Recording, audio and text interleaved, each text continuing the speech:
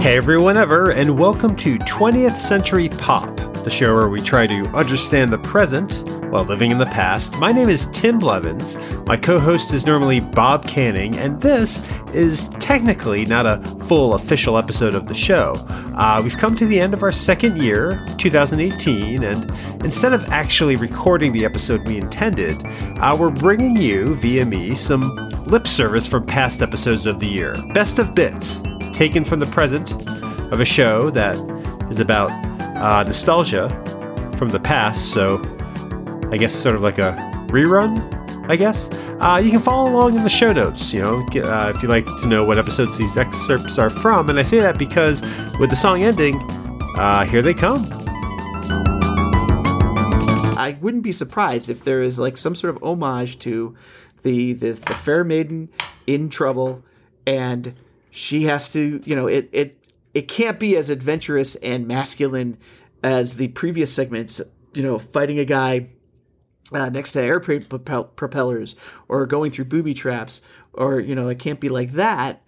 It has to be a little more lighthearted because a woman's involved. Why, though? You're not a sexist movie. No, but I'm saying it's an homage. I wouldn't be surprised. I don't know, but I wouldn't be surprised if somebody pointed out that that's how the women were treated in those. But why do that? Because are you going to pay homage to all the horrible racist stereotypes of those movies? Are you going to pay homage to all the pro-war Americana of those movies? No, why I'm would saying you choose that's one of the things that they didn't feel was as negative as those other obviously grotesque things, and perhaps in their joy of those movies, in their own childhood recollection of those movies, they wanted to imbue the movie with some sort of segment like those. I don't know, because again, I'm just betrays the character. It's such a poor filmmaking choice from Steven Spielberg, who, by the way, doesn't make a lot of poor filmmaking choices. He's a master craftsman. Why is this crap scene master craftsman when it comes to this Cairo scene? Well, I don't know. I hear what you're saying. George Lucas is involved as well.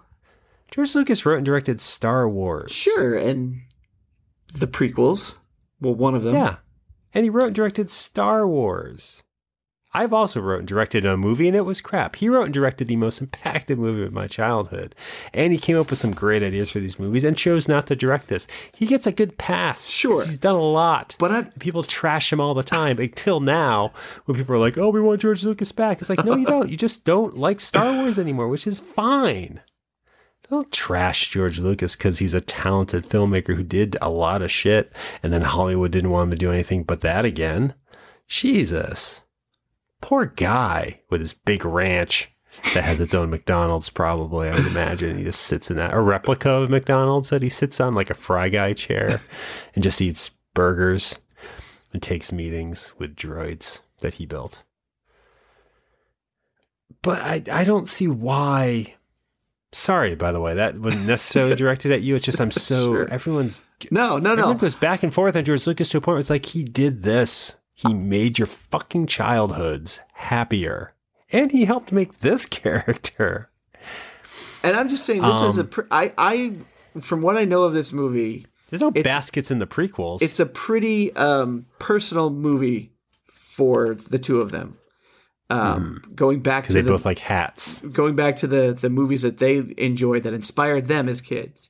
And so I'm just saying, and again, this is just a hypothesis that I'm pulling out of my ass at this very moment, that perhaps this is a more lighthearted, out-of-place sequence because those movies, which weren't directed by Steven Spielberg or written by George Lucas, had lighthearted moments with their damsels in distress. And so perhaps they wanted to pay an homage to that, as this entire movie is an homage to that. But they didn't. Like, they could have just made that movie. A movie, and I mentioned this only because I recently heard of... I saw the movie. I know what they made. No, I know, but you don't know. They didn't keep making... What I'm saying... No, I'm saying they didn't keep making that movie. They paid their little homage there, but the stuff that I love in this movie isn't an homage. The truck sequence, which is an amazingly exciting, probably the most exciting sequence in this film, bunch of stunts in a truck. That's not something we saw in those movies. That's not something you would get in a 30s movie. How are they going to do a truck stunt with that kind of camera work in the 30s movies? I'm saying I think they you have. could be right about the Cairo thing. I think Really? they did. I don't think it looked that great because you didn't have the technology, you didn't have the stunts that you could do it, but you certainly had a guy on a truck. There certainly had chases. No. They had guys on trucks in the 30s? I'm saying that I'm sure that you can find a similar sequence, not as well done. Sure. Okay. I'm saying and I'm not shitting on what you're saying. I'm saying what you are, this idea of the Cairo sequence being an homage. We sidestepped a disaster of a movie then, because this whole movie could have been that homage. I think you could be very right in what you're saying. I also think it was a misstep to put that scene in the movie. Sure. That's the movie's biggest misstep. Sure. Because it's not the music I want to hear. The music in that scene is ridiculous. It's not the action I want to see. It's choreographed punches with flips and stuff. And like, I'm going to punch you and keep punching. It looks like a dance. It's not the Marion I want. It really ruins Marion for a bit until she gets the guy drunk again.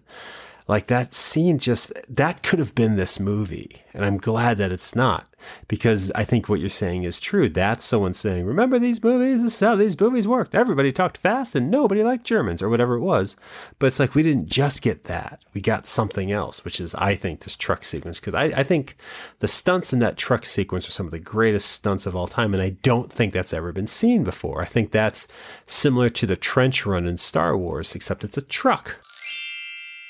I feel like this movie is remembered as a very endearing romantic comedy. Everyone fell in love with Tom Hanks in this. Isn't it so great that he's showing this girl? That's the things, like he's showing this woman how to regain herself. That's bullshit and manipulative. And I think you know that.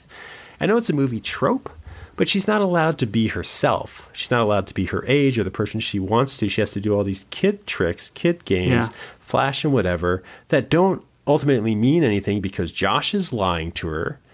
He's not the guy that she thought he was. And he doesn't learn anything because he goes right back to being a kid. I agree with the first part of that. I think you can argue the second part. Yes, he goes back to being the same age, the same size, but I think it's implied that he's learned some things. But yeah, we're not given that. We're not given what he learned. We're not. I feel like we're filling that in now because we don't want to. We want to be able to sleep, comfortably and be with ourselves because otherwise it's weird. It is. Like you were asking at the beginning. I was asking you at the beginning if what I thought it was a romantic comedy. If it's a romantic comedy and it's not for you, right? Is it a kids movie? I don't think it's a kids movie. Who's it for? I don't see it as a kids movie. I considered we were talking about this before, and I considered maybe my girls could watch this pretty soon. But no, I don't think it's a kids movie anymore. As I'm watching it as an adult, I think it's a dramedy. See, I loved it as a kid. Yeah, and that's the thing too. I think they would like it, and all the other things that we've been talking about here would go over their head. They would find the beginning stuff funny. They would find him playing around at a toy store amazing. That'd be what they would come away with it with. They might even turn it off midway, like I think I did a couple times. But I wanted to, but I had to watch it for this fucking podcast. This is one of the worst movies we've ever watched. Worse than Die Hard 2? Yeah. Like it's a bad movie or it's a bad choice within this movie? Well, and that's what I get. Maybe that's interesting. Die Hard 2 knows what it is. It knows it's a bad action movie. This movie actually doesn't know what it is. Yeah. And or I don't know what it is. What struck me about this movie, which kind of plays into this idea that it doesn't know what it is, this is more of a artistic choice type of thing. I found the transitions to be really off-putting. They would go from... What do you mean? Usually a transition in a movie, you don't even notice it. It goes from scene to scene, place to place. In this movie, I felt like scenes ended weirdly abruptly and cut to something completely unrelated in sort of a quick crossfade almost every time. Huh. Like suddenly... Do you think that's of the era, or do you think that's what I was trying to figure out. I was like, is this just the style? But part of me thinks that, and like you're saying, there was obviously, and this is the case with most movies, but there are obviously other ideas in the screenplay. And part of me thinks that maybe as they were cutting it together, it was just, okay, well, let's just stick this here and stick this here. And it didn't flow the way it maybe had originally intended to. and I forget why I bring that point up. I guess because the movie doesn't, like I get what you're saying about it doesn't know what it wants to be. It's a comedy.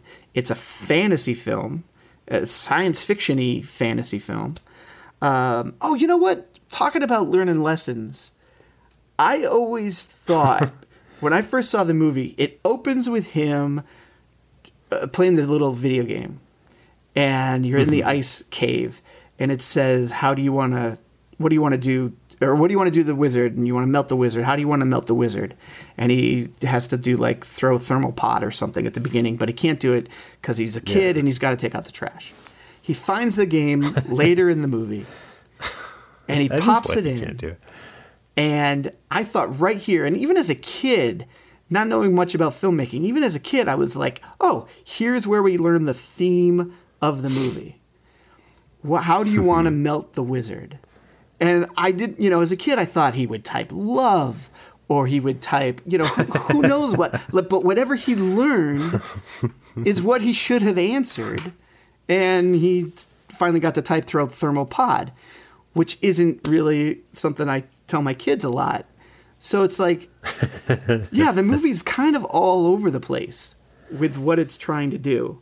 And I kind of think now that we've talked about it and talking about of the time and of the era, I feel like I wouldn't be surprised if somebody had this cool coming-of-age story and somebody in a room said, well, but you got to have a romance. There's got to be a romantic situation. So and it's almost like maybe they threw it in there because that's what you need. You have your When Harry Met Sally's. You have your, I don't know what else from that time period, romantic movies. Everybody's going on dates. You got to get there's got to be some sort of relationship in there. Because you don't need it. But I know the screenplay isn't the movie. The movie is what we see. The screenplay is part of that. So yes, what you said is true. Someone did make that suggestion and it happened. And that's what we're given. And it's just... No, but I'm wondering if the screenplay, I don't know who wrote it. This Oscar-nominated screenplay, by the way, Big was nominated for Best Screenplay, Wow. Best Actor, Best Picture, Best Director, Best Bad Touch. But maybe that wasn't even... cleaned up at the Injunction Awards. I'm just curious if it was even a major part of the original, first draft, second draft. Yeah, I don't know. And I would be curious because, again, there's a story in here. I mean, there was a story that we see, but I think what you're saying, Josh and Billy's relationship as friends is fascinating. And as a kid was what I was most interested in. The scene where Billy tells Josh off has always stuck in my head, partly because it's very odd in a PG-rated movie, and especially this one, to have your 13-year-old actor say fuck, which he does. I think he calls him a fucking idiot or something. The idea of knowing what a movie is at any age, it's big. It's on a huge screen. It's loud and it's something out of the norm because we didn't go to the movies every day. So the anticipation to see any movie was always so huge and so exciting. So when you add to that, here's the truck that is also a man that you like, or here's the lightsabers you enjoy, or here's a cape and cowl. When you add to that things I already knew that what they were, all 5 of these movies were because there were things I was already into, just getting a bigger screen treatment. That's true. That's true. And I don't think that's commercialism. I don't think it's bad. I know we're in an age right now where that dominates the cinema, pre-existing ideas being made as movies, but maybe this is why. I find in them some solace of whatever it is I love is now for 2 hours bigger than anything in the world. And I love it. And I miss this feeling. I have it in smaller doses, but I don't have the all-encompassing, misremembered childhood excitement of the blockbuster. What a letdown. I'm hoping I get... I mean, it's going to be totally different. But there's, in a lot of ways, I hope I have my kids to sort of live through with some of these things. Because as you're talking about, it's like these are our existing characters and existing franchises that we're anticipating the next chapter of. I don't see that with the movies my girls are watching. That's not really what's happening. It's an introduction. Even if it is like Christopher Robin, that's still, well, actually, no, that's not true. They have a hint of Winnie the Pooh. They have a hint of the Teen Titans. They have a hint of these things. But I do. I look forward to those moments where we can really both, as a family, as a father and daughters, anticipate going to the movies together. I mean, this is still an era where going to the theater is unobtainable, you know, in my mind, without parents. So to go without parents means what the fuck? How did I get here? This is amazing. I'm in this environment. The movie theater is an environment, and I love it. I loved it then. I still love it. I wish it was as magical. Sometimes I wish it was as trashy looking as it used to look, with the uncomfortable seats, the peeling stuff on the wall, the grossness of how the posters are hung, the not great projection. Obviously I don't, because I love the crisp projection that $20 buys you. But there was something about still, it's like it's a shit box that we're sitting in, but it's air conditioned and it's got Monster Squad playing. It's got La Bamba playing. It's got Masters of the Universe playing. It's got whatever is on that big screen. Godzilla 85. Sorry you didn't get to see that. You know what? Neither did I. But that's what I'm saying. I'm sorry you didn't get to see that. Yeah. Oh, okay. I'm fine not seeing Godzilla 1985. I do. And listeners, you can hear the story. I forget on what episode now. I'll have to do some research. But yeah, I think summer blockbusters of the 80s, I'll never have an experience like these 5 movies again, because I know too much of how the world works, or I know what a movie is, or I'm just older. And you don't get this when you're older, you know? Yeah. My favorite things of all time are from the past. It's very hard for me to name something that came out last year that's my favorite, and yet it's pretty difficult to name something you love from the future, too. It's hard. That's a hard one. I mean, I've got a few things on my mind, but I don't know.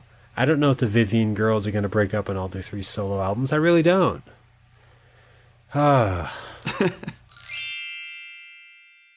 Because you do. You invest in that. You put time and energy and effort into that, and then you get to that part, and then that means something to you, and you have a reaction to it. You're emotionally invested. You have that big sigh, and it's over, and you either are happy or sad, and that's invalidated when it all comes back. And it's like, no, you shouldn't have had those feelings because this didn't actually happen. And so it does kind of play on you a little bit. But look how tightly but how tightly am I clinging to this fictional piece of work that I'm allowing the fictional work to tell me this one piece of the fiction never happened? But that's what we expect fiction. We want it in that moment. We want that fiction to be real and true to us.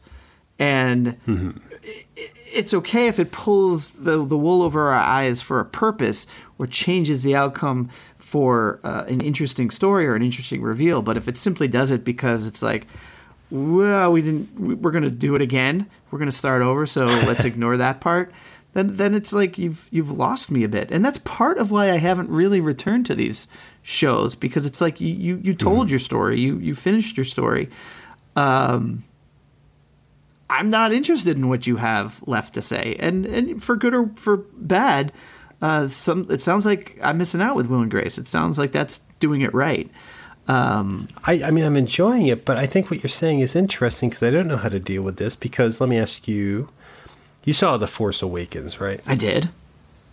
You saw The Last Jedi. I did. Correct? Why did you go see those when Return of the Jedi wraps up the Skywalker saga? George Lucas himself has said the saga wrapped up. Well, he says with Revenge of the Sith, but Return of the Jedi ties up that story pretty neatly. Sure. To the point that the books that follow are sad because it's kind of like, nope, all this horrible stuff happened afterwards.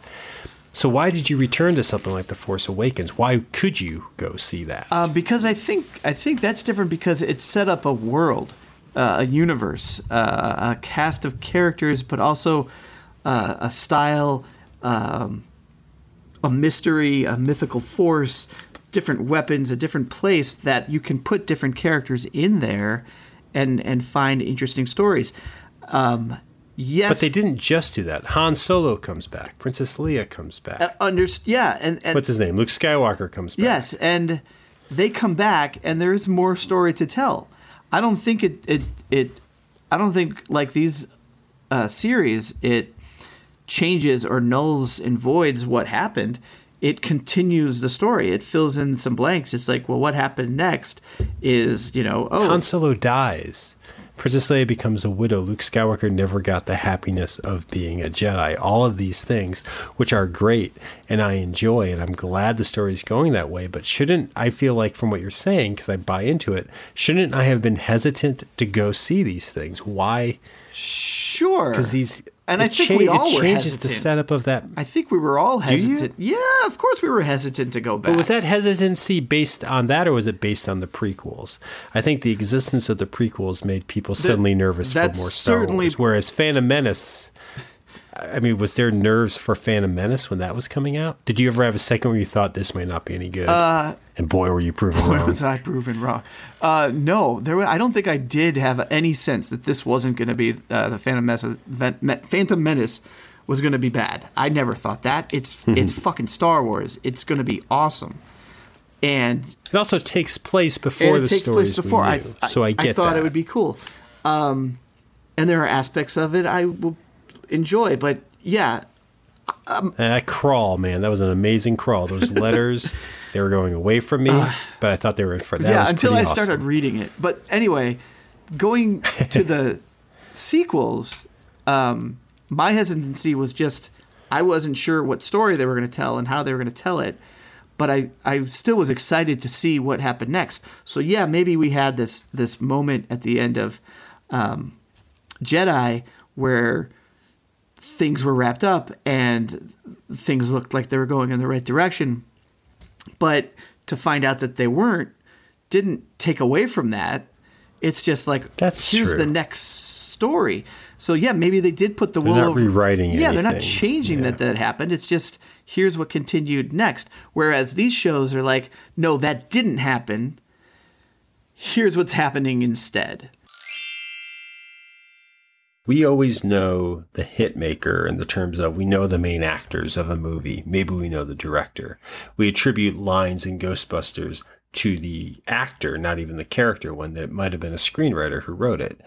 With the music, we know the front person, and when it's a band, we know the lead singer, and maybe we know the guitarist, but a lot of times, the rest of the band is kind of lost in the shuffle. And I guess what you're asking is, does that matter? And I kind of think it does. And how does that matter? What does it affect? Because what does it affect? It affects our perception of how these things exist. When people talk about the Beatles, they are actually normally, at least how I hear, talking about Lennon and McCarthy. There's two other members of that band. There's also producers. Did you purposely mispronounce McCartney? Did I mispronounce? Yeah, you said McCarthy. McCarthy. I guess I've been doing that for some time. I mean, he's arguably the least noticed Beatle. And again, we should get out the Beatles, but to talk about other bands, and again, doesn't matter, but there's a mystification of the front person who leads the band. Sure. Courtney Love in Hole, or I can't think of the names of anybody in Sleater-Kinney because they're all kind of equal there, or were until what's her name was on the Portlandia. Right. But I think it does matter because I think if we're gonna claim to be fans of this, if we're gonna be like this matters to us and we're in depth and we want to respect the artist, I love Guster. Yeah, you probably should know who's in it. I probably should. But I mean, I can't tell you who's in David Bowie's backing bands. Rick Ronson might be the name of one on Ziggy Stardust, but I can't actually tell you that. And I guess it matters because to know that might demystify the lead singer a bit, but also because they did some of that work. Yeah, I mean, these greats are often forgotten. Like, it's not just whoever's straddling up to the microphone performing that makes these songs what they are. Right. And they get shout outs. It's like, I'd like to introduce you to the band. That part. Yeah. On drums, I forgot his name. Bass, I think we have two. I'm pretending I'm leading Primus. But I feel like that should matter. And you're right. I don't know why. Because taking another step, I don't know every visual effects artist on a Star Wars movie. I know some of the designers' names, but not all of them who designed the artwork for Transformer cartoons. I did, but I forgot now the name of the guy who wrote the songs for the Gem cartoon. Like these, how much should we know?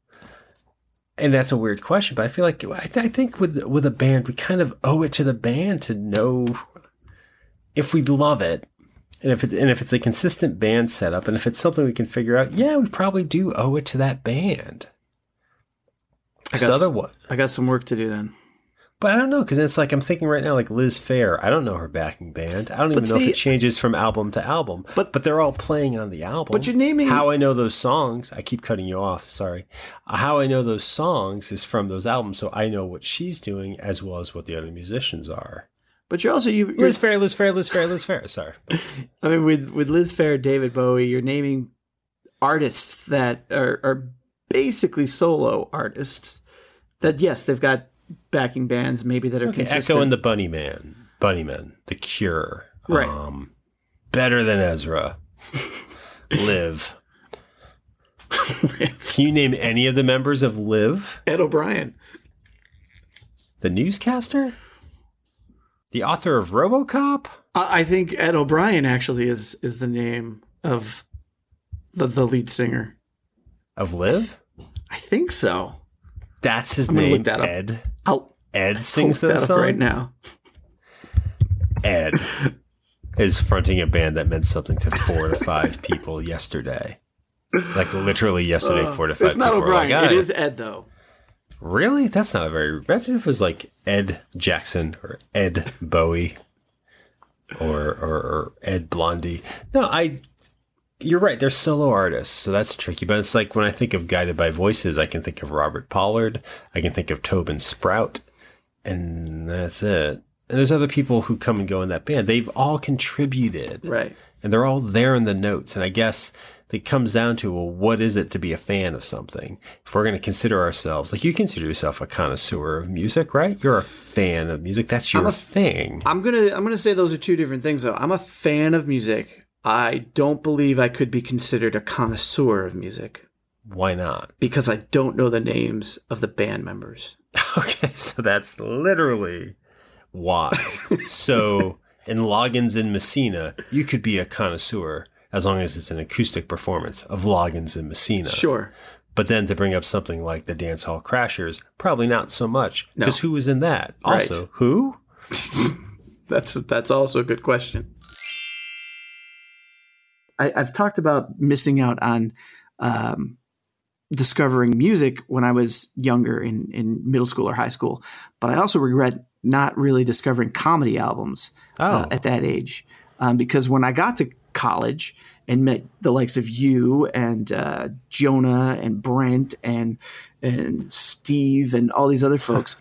Names that you're dropping that no one knows. No one else knows, but you know. Brent's been on the show, so. Brent's been on the show, but they would talk about their favorite comedy albums and their heroes in comedy, and I didn't have that, and I regret missing out on that kind of thing, because I think having that experience when you're younger, when it means more, it'll affect you more, is something I'm jealous of for those of you that had that experience. I went up to him and I told him the story. I said, my dad took me to this when I was 6 years old, and it scared the hell out of me. And now it's my favorite movie. And without missing a beat, he looked at me and said, "That's a counterphobic response." I said, "What?" He said, "That's a counterphobic response. You know what that is?" I was like, "Yeah, I know what that is." He's like, "Yeah, that's a counterphobic response." I don't know what that word is. What does that word mean? And I didn't know what it was either, but I had to pretend I did, because I'm totally awkward in moments. I never want to talk to any celebrity, because no matter how much I'm into them, I am so awkward that I'll say something stupid, and I never, ever do. I never get autographs, never do any of that. And this is living in Hollywood, where you see people at the grocery store, but I looked it up after. A counterphobic response is basically like when you get scared, really scared of something as a little kid, the way your brain forms connections, that when you get older, you get super into it. So that, which is a really interesting psychological property. I don't know what the word is, but the idea that I was so scared of it that it formed this super connection to it, that I kept getting drawn back to it, is the idea that like the only reason I liked this was because I was so scared as a kid. Do you think watching the TV show was an inching back towards it? Do you think that was part of that process, like when you found it on TV? I don't know. I don't think so. And this is kind of what I went through after he said that, because it like that kind of shook me a little bit, because this movie is so important to me, and it's my favorite movie. And I'm someone who came to Los Angeles to be a filmmaker, and this is a part of it. And I love it. And I really, truly love this film and think it really is one of the great films. And anyone listening might be like, that's ridiculous, it's a Star Trek film. But like, it's about something in a way that any Hollywood blockbuster you ever watch is not. It's really about meaningful things that really stay with you. And so it really like rattled me that maybe it could all be a lie. Like maybe I never actually was into this, and that it was just this psychological response based on fear. And I kind of had to like live with that for a little while. And the more I thought about it, like I could absolutely see that it was true, because I was drawn back to it as a young teenager, like out of fear. But I would still go out of the room during the scary part that I knew was coming. Even like in 5th grade, I'd go out of the room, which is ridiculous. And now you watch it, and it's like, it's 80s special effects. It's like a rubber thing with Jell-O on it. Yeah, but you saw it at the right time for it to hit you, because as a kid, that's frightening. Yeah, it sounds it's like still a scary scene. But it's deflating the power of nostalgia a little, is what it sounds like to me. What he said calls into question. Absolutely. Yeah, all these things we hold on to. Everything. Yeah.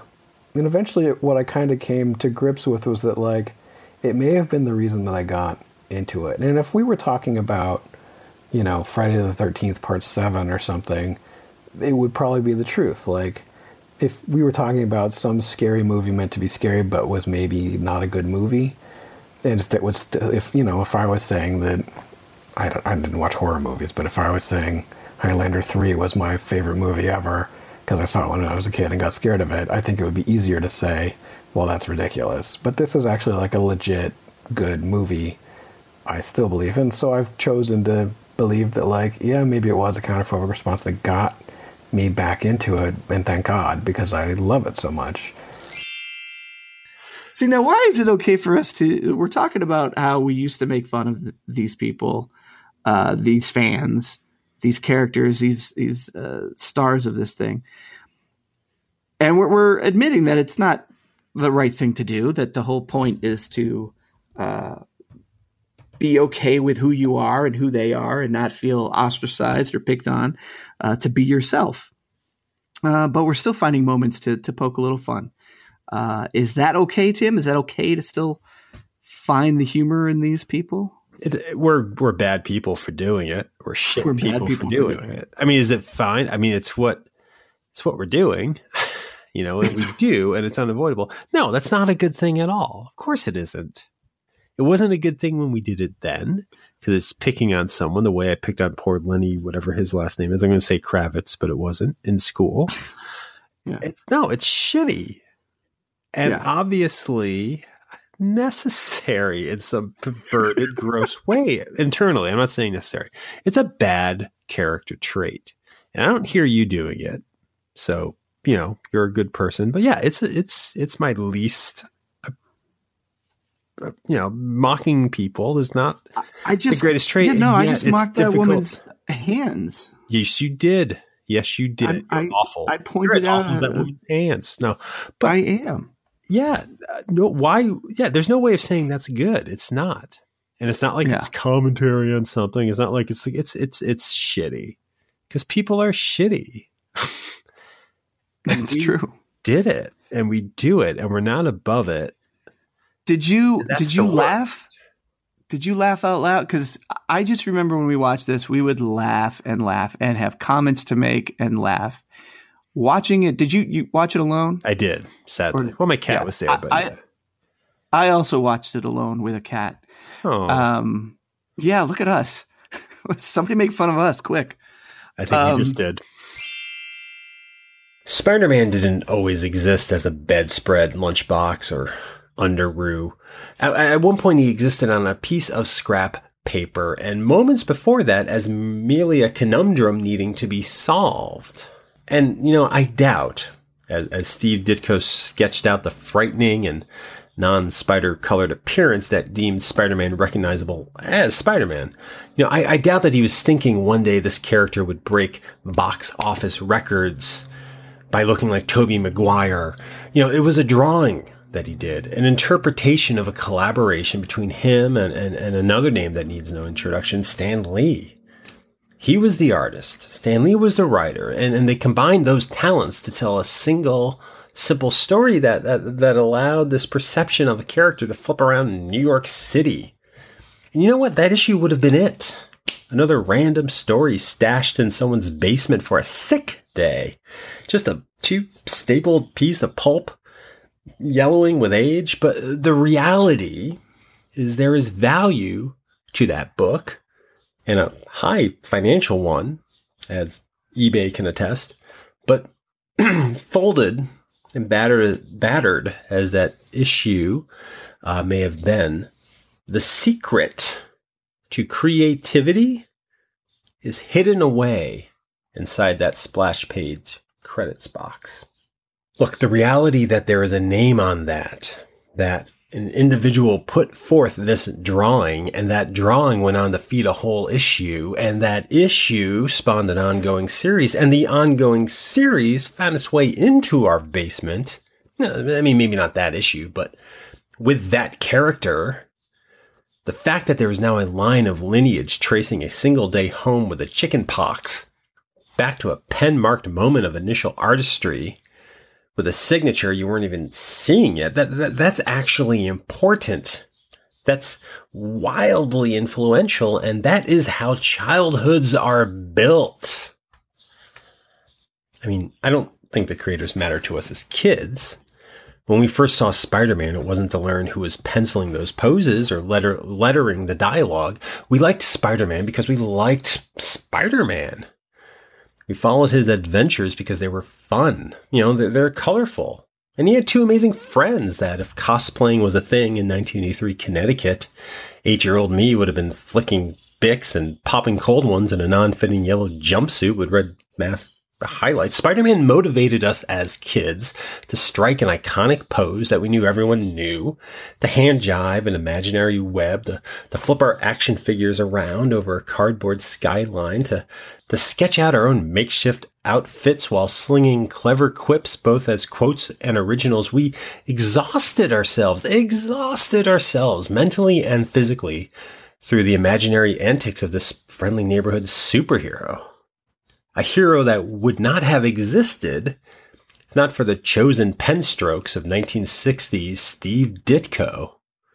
His slapdash, last-ditch, illustrated effort to starve off a canceled book turned out to be the most recognizable costume crusader this side of the one that wore a cape. I wouldn't be surprised if you're misreading that cult standing. I think you mentioned Grease. Grease has got its following because it's great. Grease 2 also has a following because it's terrible. I'm going to disagree with you there. Okay. I think, and Grease 2 might be doing what Teen Witch fails to do. Grease 2 is liked by a generation after us. Grease 2 has been found by the generation after us. I don't know any of my friends, circle of friends. But aren't they finding it and enjoying it, ironically, just like you did with your friends watching Teen Witch? I don't know, because, well, and I guess we'd have to have a millennial on a show. A lot of what I hear about people liking Grease is because Grease 2 is because they don't like Grease 1. Grease 2 reverses the gender of the roles and gives the female character, in this case, and I don't know the character's name, Michelle Pfeiffer's character is the lead. And so she's the proactive one. It's not about Sandy giving up who she is to win over John Travolta's character's name, which I just forgot, Danny Zuko. It's about someone staying true to themselves to win over someone. So I think there's a flip of that makes it more approachable. And I think they're finding it, but I think the reason they like it, isn't necessarily I love Grease 2. It's like Grease 2 is a better movie than Grease, which I've heard about. So now I like Grease 2. So there's a different reason to build it up. But I think that's there because I've seen Grease 2. I saw it in the 90s. I thought it was ridiculous. I thought it was dumb.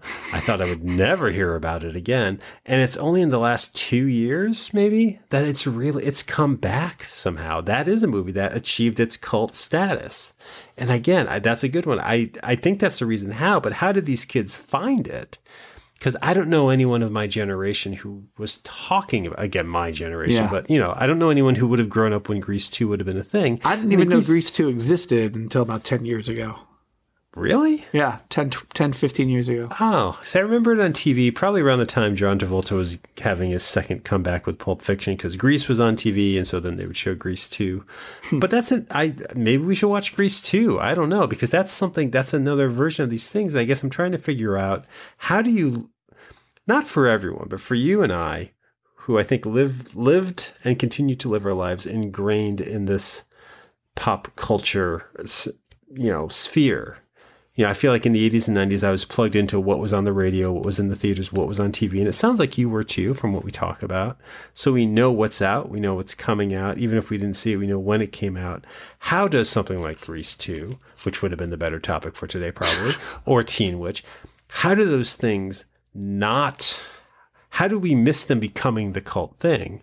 And how did we miss them the first time around? Like, that's a phenomena I understand now because I'm not at the forefront of the pop culture minute. I don't have my finger on the pulse of Get Out. I didn't see Get Out, and I hear about it, and it's this phenomenal horror movie. And I didn't see it because I wasn't there to see it. Harry Potter, I missed out on that because I didn't read those books, but I guess I still knew it. But I'm not plugged into the pop culture the way I was. So I can miss stuff now, but how do I miss two things from the 80s that are heralded as greats now? Grease 2, I guess I can understand a little bit because it's not like it's our generation. Again, I don't mean to keep saying that, but just in the basis of when we experience things, it's people coming to it for different reasons. But Teen Witch, the people who are making fun of the Top That rap or loving it, the people who remember, who talk about it, and these people out there who are doing midnight showings and a stage show of it, they're our age. I think. So how does that happen? How does something suddenly become a cult thing? How do we miss that? And I don't know. I don't have an answer for that. Well, I think what we're missing is whether or not it's a cult thing because they love it or because they love to loathe it.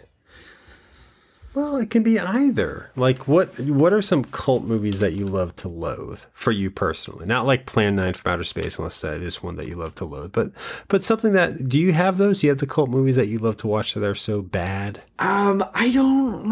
I wasn't expecting that question. I haven't really given that much thought. I mean, there's just in what we've been talking about, like Trolls 2 comes up. But that's a cult thing. It's not just me personally. What do I like personally? I've never seen Troll 2. I've just seen the documentary, so I don't know the movie. I've seen Trolls 2 like 4 or 5 times.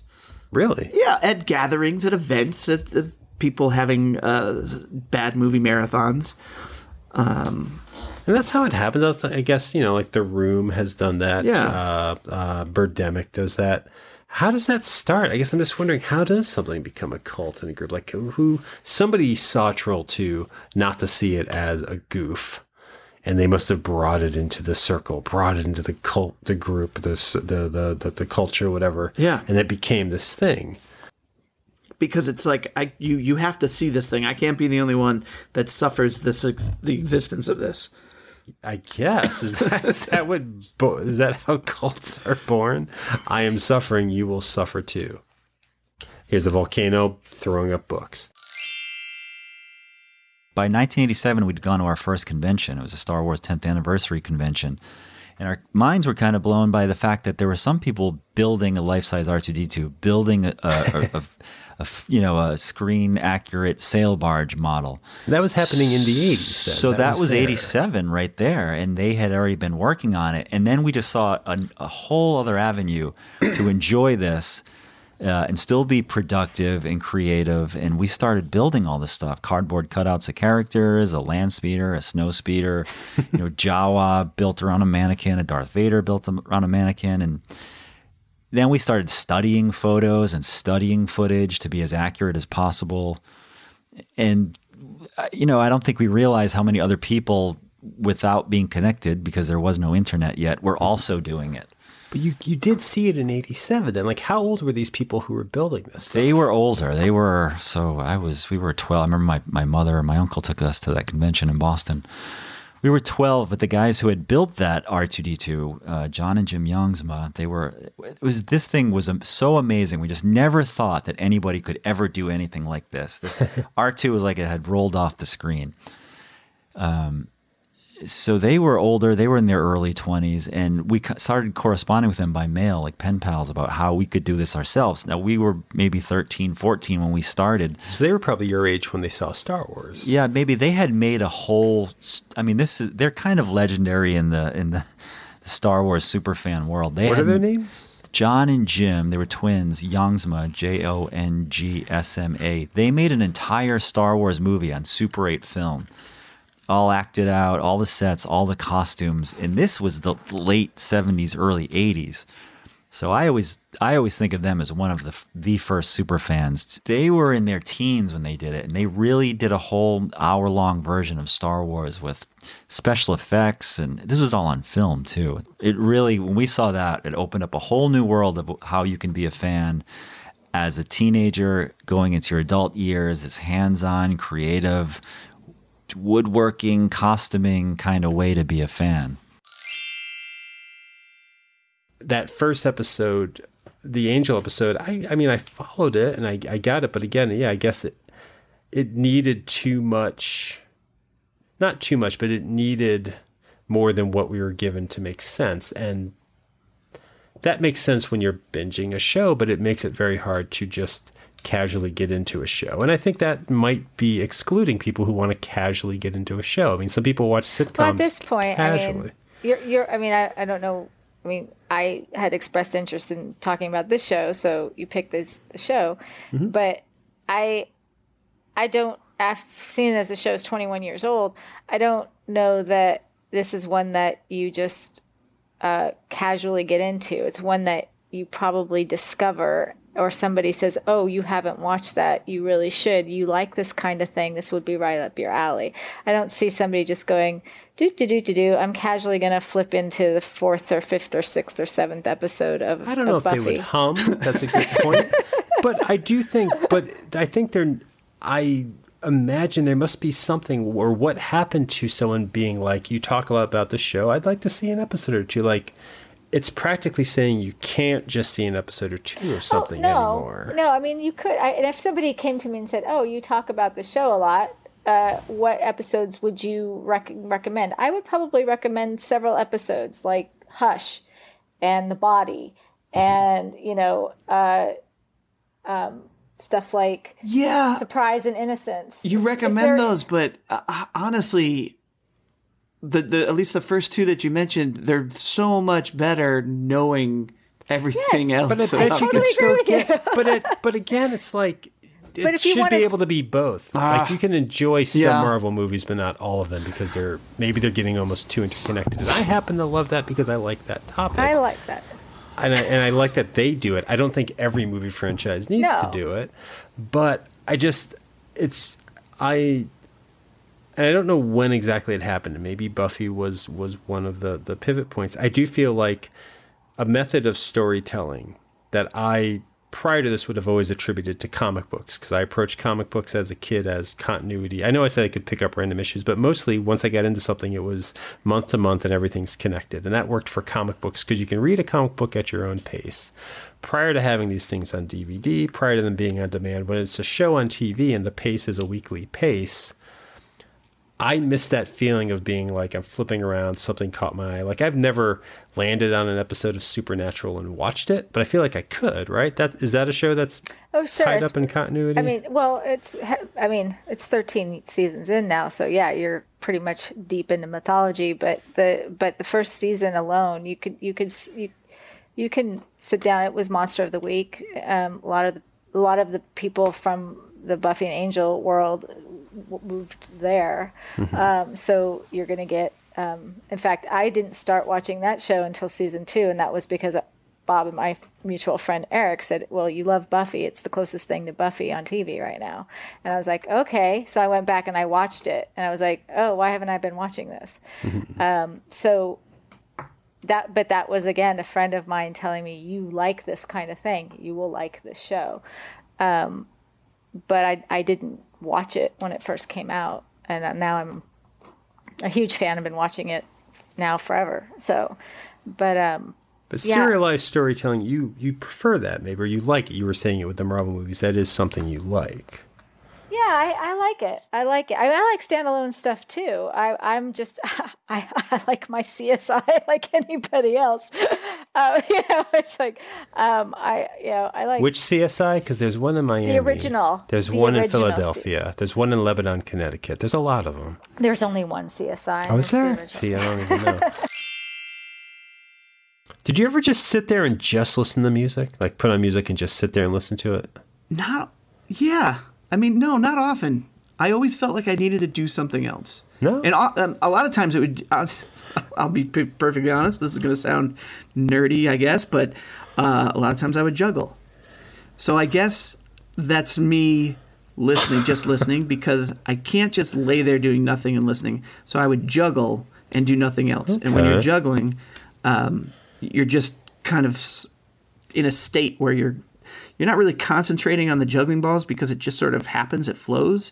And so you're just in this state of your mind is sort of blank. And so I enjoyed listening to music when I juggled, because my mind just sort of emptied.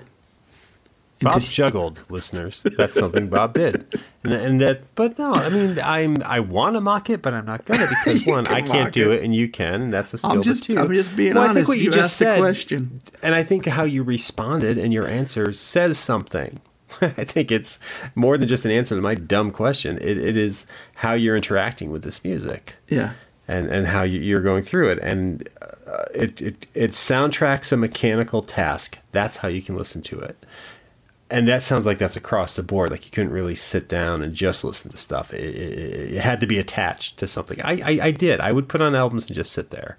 I mean, some of my greatest memories, and I guess it wasn't always that way, because like I'd try to do something, but I would always be pulled into the album. That's how I got to know these things.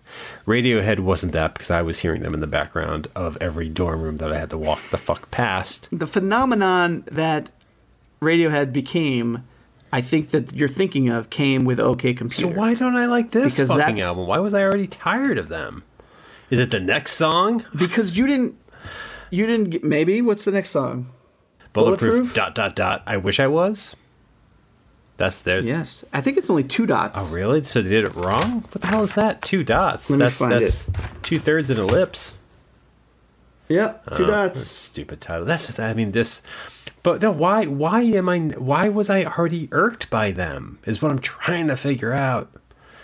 I couldn't stand this song, by the way. Coming off of the Iron Lung song. You had heard this song before, or you couldn't stand it now? No, just today, listening to this album, I couldn't stand it.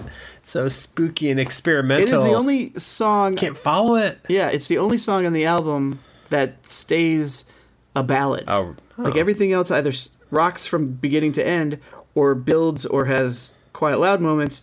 This one is just quiet. Maybe I could tolerate it as an instrumental, but yeah, his voice ruins this again. Do you like this? I know I keep asking you. No, no, I don't like. I don't go to this one. I'll skip. But does it sound like Radiohead? Like, do you think people were liking something? Like, I want to know, why was I so already set on being adverse and not liking this band without really knowing them? Why was that? Am I shallow and dumb? Am I suppressing something? Am I creating something? Like, what? Do you remember me not liking Radiohead? Was that a thing? Not during college, but I kind of I have a sense of it post college. Like this episode? No, like 61 Selkirk. Okay. Post college. Yeah, I was not. Okay, so maybe I'm magnifying. Maybe I'm misappropriating. Maybe it was still OK Computer. I went into OK Computer not liking them when it came out. Not that I listened to it, but knowing it was coming out and thinking, another Radiohead album. Huh. Then there must have been some people, because I really think it's people, that rubbed you the wrong way about it. I'm realizing that to do this show, to put it up there, to put it out there, to make it, the cost of time to do it, which you may not be able to tell in listening to it, but there's time. Bob and I are on different coasts, so our schedules don't coordinate. There's a 3-hour difference. So when can we record it? We both have our own responsibilities. When can we record it? When can I edit it? When can I get it up for the Thursday that's supposed to be up? All of those issues and all of those elements make it kind of hard to keep up the momentum sometimes, because it's what? It's not a profession. I guess it's a hobby. And that's hard because I want it to be more, but I guess it's something we do. It's a little thing we do. And it's important to me, it's vital. Why is this the episode? What is going on, Tim? Are you,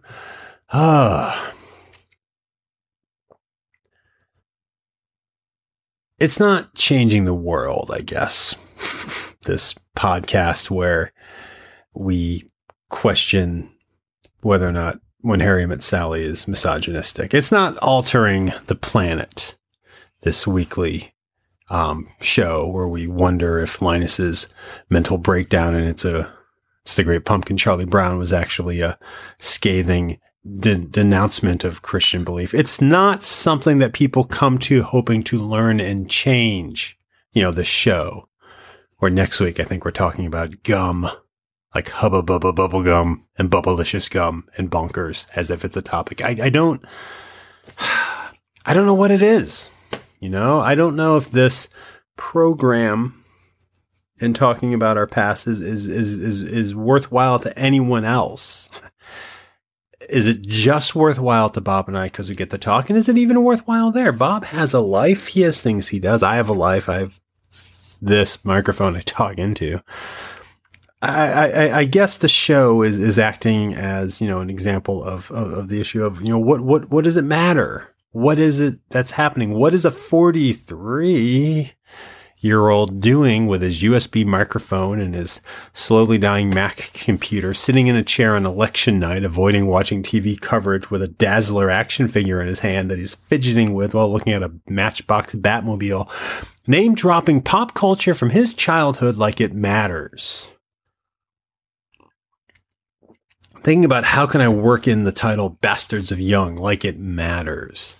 Wanting to make sure he's in the Ralph Bakshi with, I think, the second Ralph Bakshi reference of this episode, because I recently got a book on Ralph Bakshi and now he's on my mind all the time. What's the point? What's the point? What is this need to indulge the pop culture?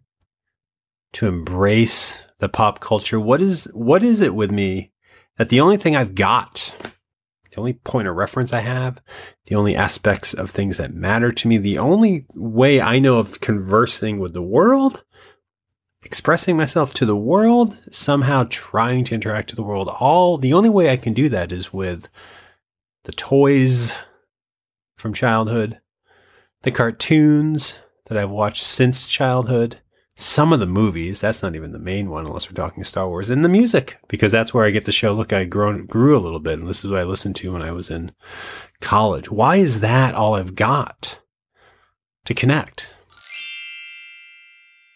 I remember this album coming out. I remember you had a framed promotional piece of artwork for this. I sure did. That you obtained. I had to go and obtain it. You had to go to what was called a listener's party, right? Yeah. I had to go to a listener's party for this. I saw it advertised in, maybe it was the Boston Phoenix or something, that the first 25 people would get a exclusive signed poster of their new release, The Master Plan. And I had never been to whatever club this was. I remember I had to get there by bus. And I remember all of this. It sounded so mysterious, but so big. I thought the band was going to be there. I thought there'd be hundreds and hundreds of people there. I thought, what is he doing? He's going into a drug den. I'd never been there. I'd never traveled by bus in Boston, so I had to make sure I knew what I was doing. I got there, and I wanted to be one of the first 25 people. I wanted this poster. So they were opening the doors at, 8:30. And I was there at 7:15, and I was walking around. I was walking around the neighborhood, checking, every once in a while, making sure the line wasn't starting to form. And, as it's closer to 8. What neighborhood? Where was this? It was Harvard Square-ish. It was over in that direction. And it was getting close to the doors opening. Still no line. I didn't really need to be there almost an hour ahead of time. I think 2 people showed up before the doors opened, including and myself. So there were 3 of us. And we walk in, and they're playing God knows what, not Oasis. Nobody else is there except for the bartender and the guy at the door. And we had to say to this guy, hey, aren't you supposed to have like a poster or something? And he didn't know. So he had to go talk to his manager. And he's like, oh, yeah, let me get those. They were in the back room. He pulls them out. They're fine quality prints of the cover of this collection with all of the band's signatures also just pre-printed on them. They aren't real signatures. And I was just like, what the fuck did I just do? But this is pretty cool. I'm going to frame it for $140, which is what I did. Jesus. Apparently frames in 1998 were higher than they are now. Yeah. But no, I went and I got it professionally framed with a professional mat sizing, all that shit. And where is that picture now? In my garage. Honestly, I'm telling you the truth. It's in my garage, and there is pigeon poop on it that I have yet to clean off. This story, because I lived it as hearing about it and worrying for your safety, because we were living as friends together at the time. This story represents to me a realization. This story represents to me a downfall. This story is Eddie and the Cruisers 1 and 2, in that whatever the band, and again, this is an outsider looking in because the band doesn't mean as much to me as it does to you. That one album has 3 songs that mean a lot to me. But this, to me, was, all right, you had your run, you're done. And what better way to show your biggest, most dedicated fan, Bob Canning, that you're done, than to send him off to who knows where to get a rinky-dink facsimile of a poster with 2 other people that basically demonstrates the fandom of Oasis past. Yeah. And I love this fucking story because this album, it's whatever this album is, we can talk about it, but I just love it because you're still a fan and you stuck with them and they mean something to you. And it's not just that they're the biggest band in the world. It's not just that they have screaming fans. And I know you've said you've seen them, so it's not like you had to fight crowds to see them then. You have since. They were your favorite band. And I feel like this story and this experience demystifies something, which maybe is what we need to do with things we love. It knocks the pedestal down. And maybe you weren't doing this. Again, I'm projecting a little bit. It's like they're not a social phenomenon now. They're just a band. And being just a band is far more impactful. Because a social phenomena, everybody bites into, shares, and says the same thing. It's Watchmen in 2009 when everybody had the fucking book and everyone was selling the comics. You hate that. Well, it's childish. I shouldn't, because that's how we get these things out there, and that's how Oasis was able to make more albums, because they had a fan base. But the relationship, I think we need to be reminded sometimes that our relationship with the music is with the music, and it's personal, and it's life-changing for us, but it's not world-changing. Yeah. A bartender who forgot why he was there can't take away from you that this means something to you and only you. Like, how much better to hear that album? I'm assuming you listened to it. You're talking about this night? This listening party? I got my poster, saw what the situation was, and left. So you didn't hear the album that night? No. I didn't need to. I mean, they're all B-sides that I already had. Oh, okay. So I was just there for the poster. Had the vibe been different? I mean, I was prepared to hang out with a bunch of Oasis fans. And that wasn't about to happen. So I left. I think it's an evolution because I still have, and I don't see myself dropping, the filter of this period of culture that I love is how I view the world. It's the language I understand. It's the words I understand. It's a touch point. What I have done is I've gotten past the point of what I like is all that matters, because that was exhausting. And I did that. Oh God, it's so exhausting. It is, and it was briefly fulfilling. And the sad thing with that, it's also how I met a lot of people. It was a social tool, and I can see how I could easily do that on Twitter or Facebook now too. It is a tool. I've gotten past that, but I've only gotten past that because I've gotten older. I've only gotten past that because it's exhausting. And I've only gotten past it because I no longer work and hang out in coffee shops. I've removed myself from these environments. So I don't have that anymore, but I do still have that filter. And I don't think that's a bad thing. I have my fears of the present and being older in the present, but... And you weren't saying it was a bad thing. It is a selfish thing, but I don't think it's as damaging a selfish thing as it used to be, because I'm not walking off a roof, but to take away those memories. And I guess this is what I'm struggling with. And you said a few things that I'm going to continue to struggle with.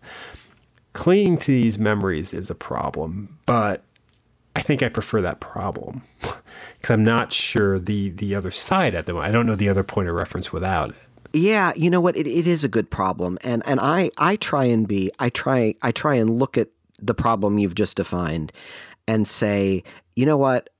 I have been given the enormous gift of getting to spend a year and a half which is how long I was on book tour, going across the country and talking happily about a time in life most people hated.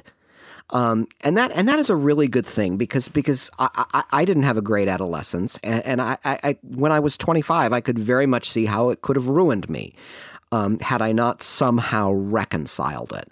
And I'm not saying I'm doing that for every John Hughes fan that I meet, at a bookstore in Denver or Tulsa or something like that, but to engage in the act of taking something joyous, serene, comforting, peaceful from that period in one's life, I think is healing, and I think that's a really good thing.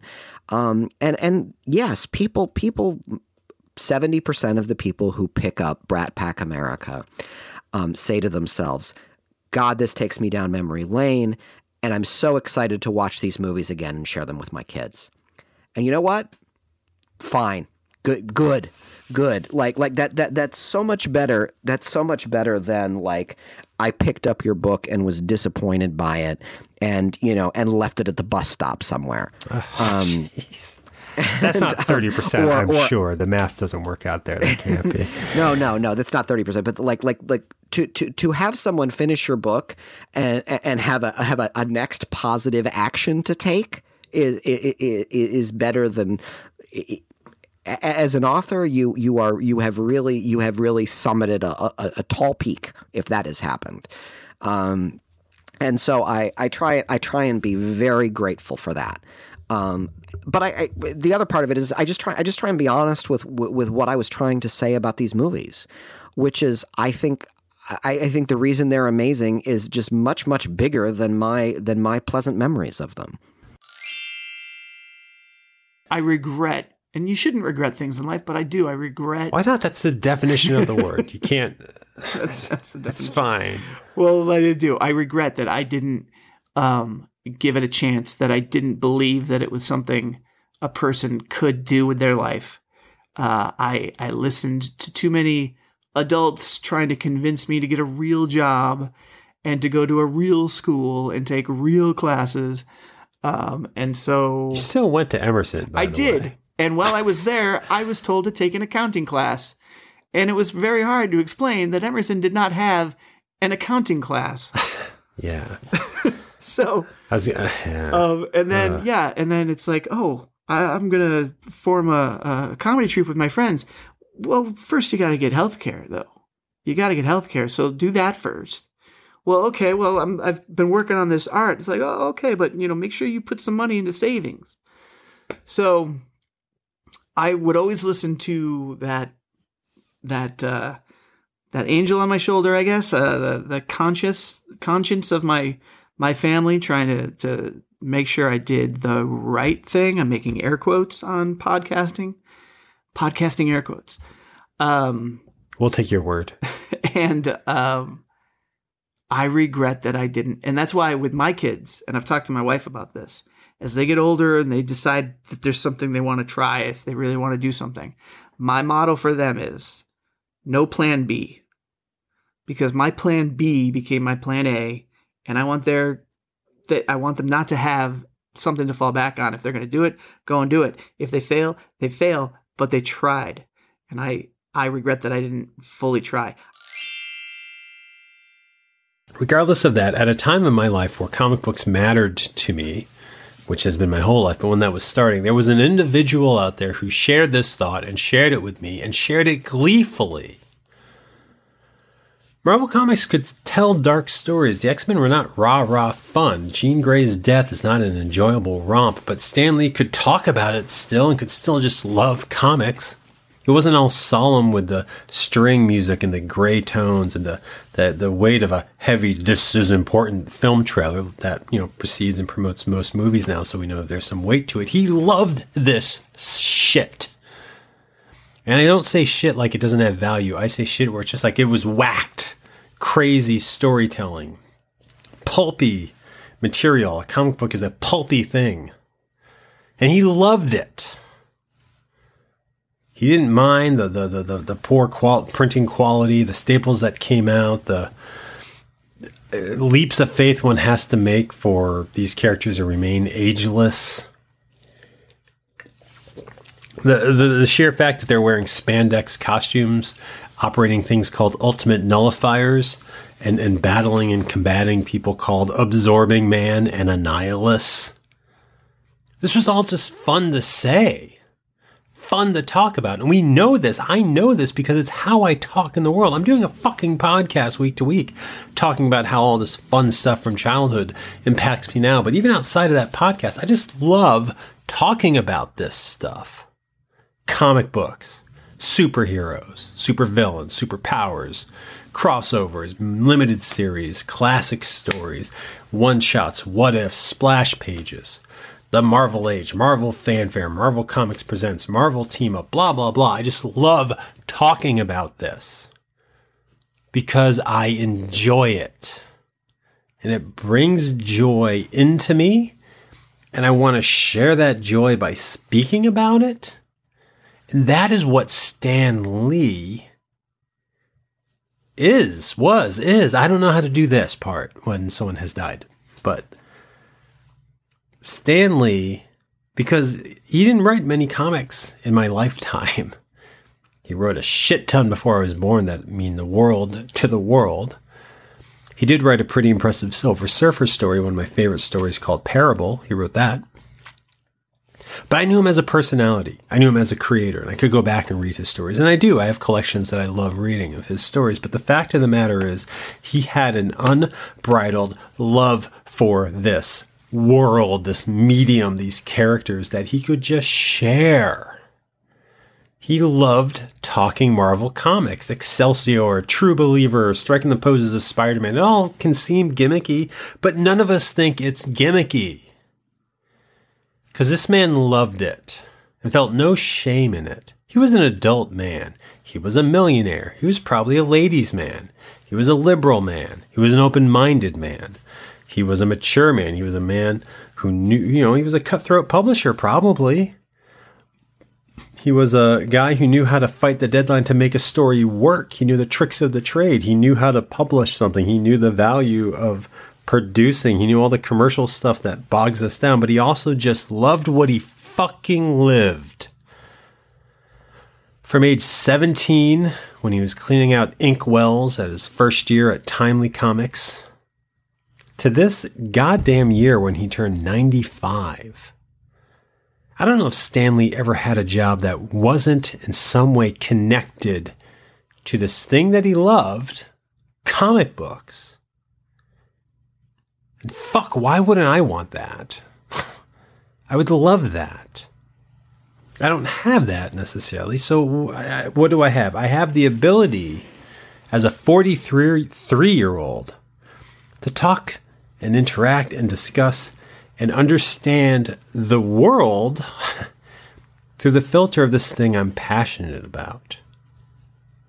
Comic books, cartoons, superheroes. I can talk about those things because they're fun. I can talk about those things because they matter. And I can talk about those things because I didn't go to sports or politicians or real world heroes or religious icons. I went to my folks a little bit, but mostly as a child, I went to superheroes and the stories they had. The fucking Silver Surfer, Nightcrawler, Moon Knight, Spider-Man, Storm. I went to these characters to learn about people. I loved what I learned. And I translated that into being and talking and living to the point now that I've got fucking issues of Dazzler framed on my wall.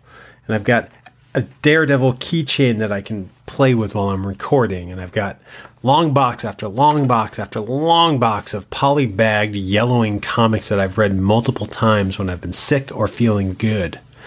And I've got a video game that pits Marvel characters against Capcom characters. And I got more action figures. And I've got more art on the wall. And I've got more things that scream, show, and display Marvel Comics characters.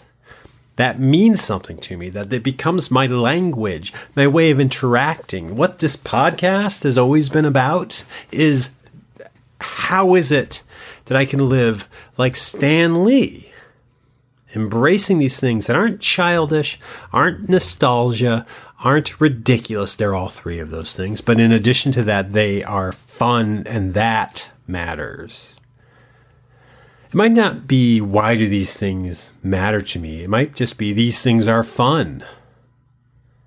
And the fact that comic books and comic book characters and the stories these characters tell in these comic books are fun means something. And it's okay that it means something. And no one could have taught the world that except Stan Lee.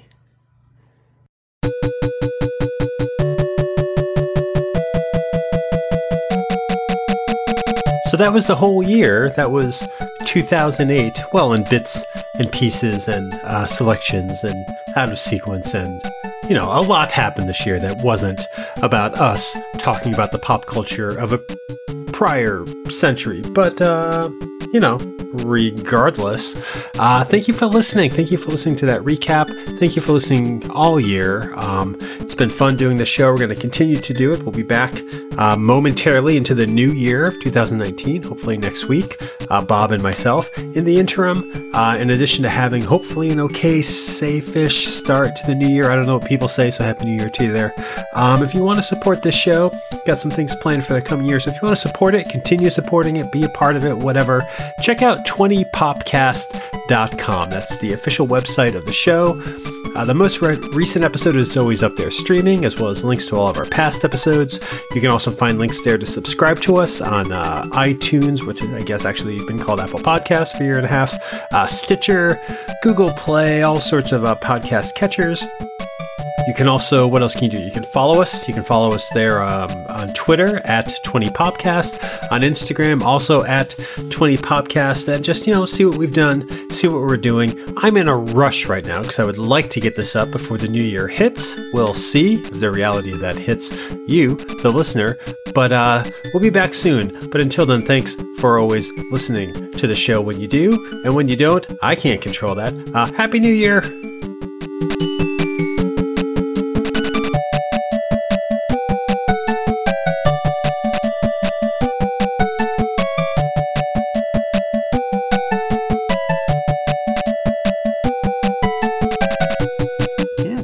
And today we're going to talk about War Games. Yes, War Games, the 1983 Matthew Broderick, Ali Sheedy, apparently Dabney Coleman and James Tolkien starring film directed by John Badham, who when I looked up I realized... Coleman, man, he had a nice career going. He had, in the 80s, he was in a lot of things. He was in, I was just reading the other day in the AV Club, they were talking about Cloak and Dagger. He was in that. A little while back when we were talking about ER, I think we mentioned Man of the People. That's a show of his. He was in a lot of films too. I mean, he's a comic actor, 9 to right? 5, wasn't he? Wasn't he the bad boss in 9 to 5? I think so. I've never seen 9 to 5, but yes, he was Buffalo Bill. He what else is he in? I think he's in Tootsie. Maybe I'm wrong about that. I think he was the Godfather in The Godfather. I think he's Judas in Jesus Christ Superstar. Flight of the Navigator too, right? He's in Flight of the Navigator. I think he's the Rocketeer. He's 2 of the Gremlins in Gremlins. And then he's 2 of the Gremlins in Gremlins 2, The New Batch. I mean, he's in a lot of shit. He was in Family Ties. He was on Cheers. He was in Silver Spoons. He voiced some of the cats on Heathcliff, like some of the cats, but not any of the main cats. Dabney Coleman's had a pretty big... He's in Tron. He's in Tron Legacy. War Games? He generally plays the enemy, the antagonist, right? And he was the bad guy. I don't know. In Cloak and Dagger, he's a hero. I think a lot of times he plays like a hard-to-like character. I don't know if he's always the villain. This is odd. I did not think we were going to ever be talking about Dabney Coleman for sentences. Well, this is what happens when we just, turn that mic on and hit record.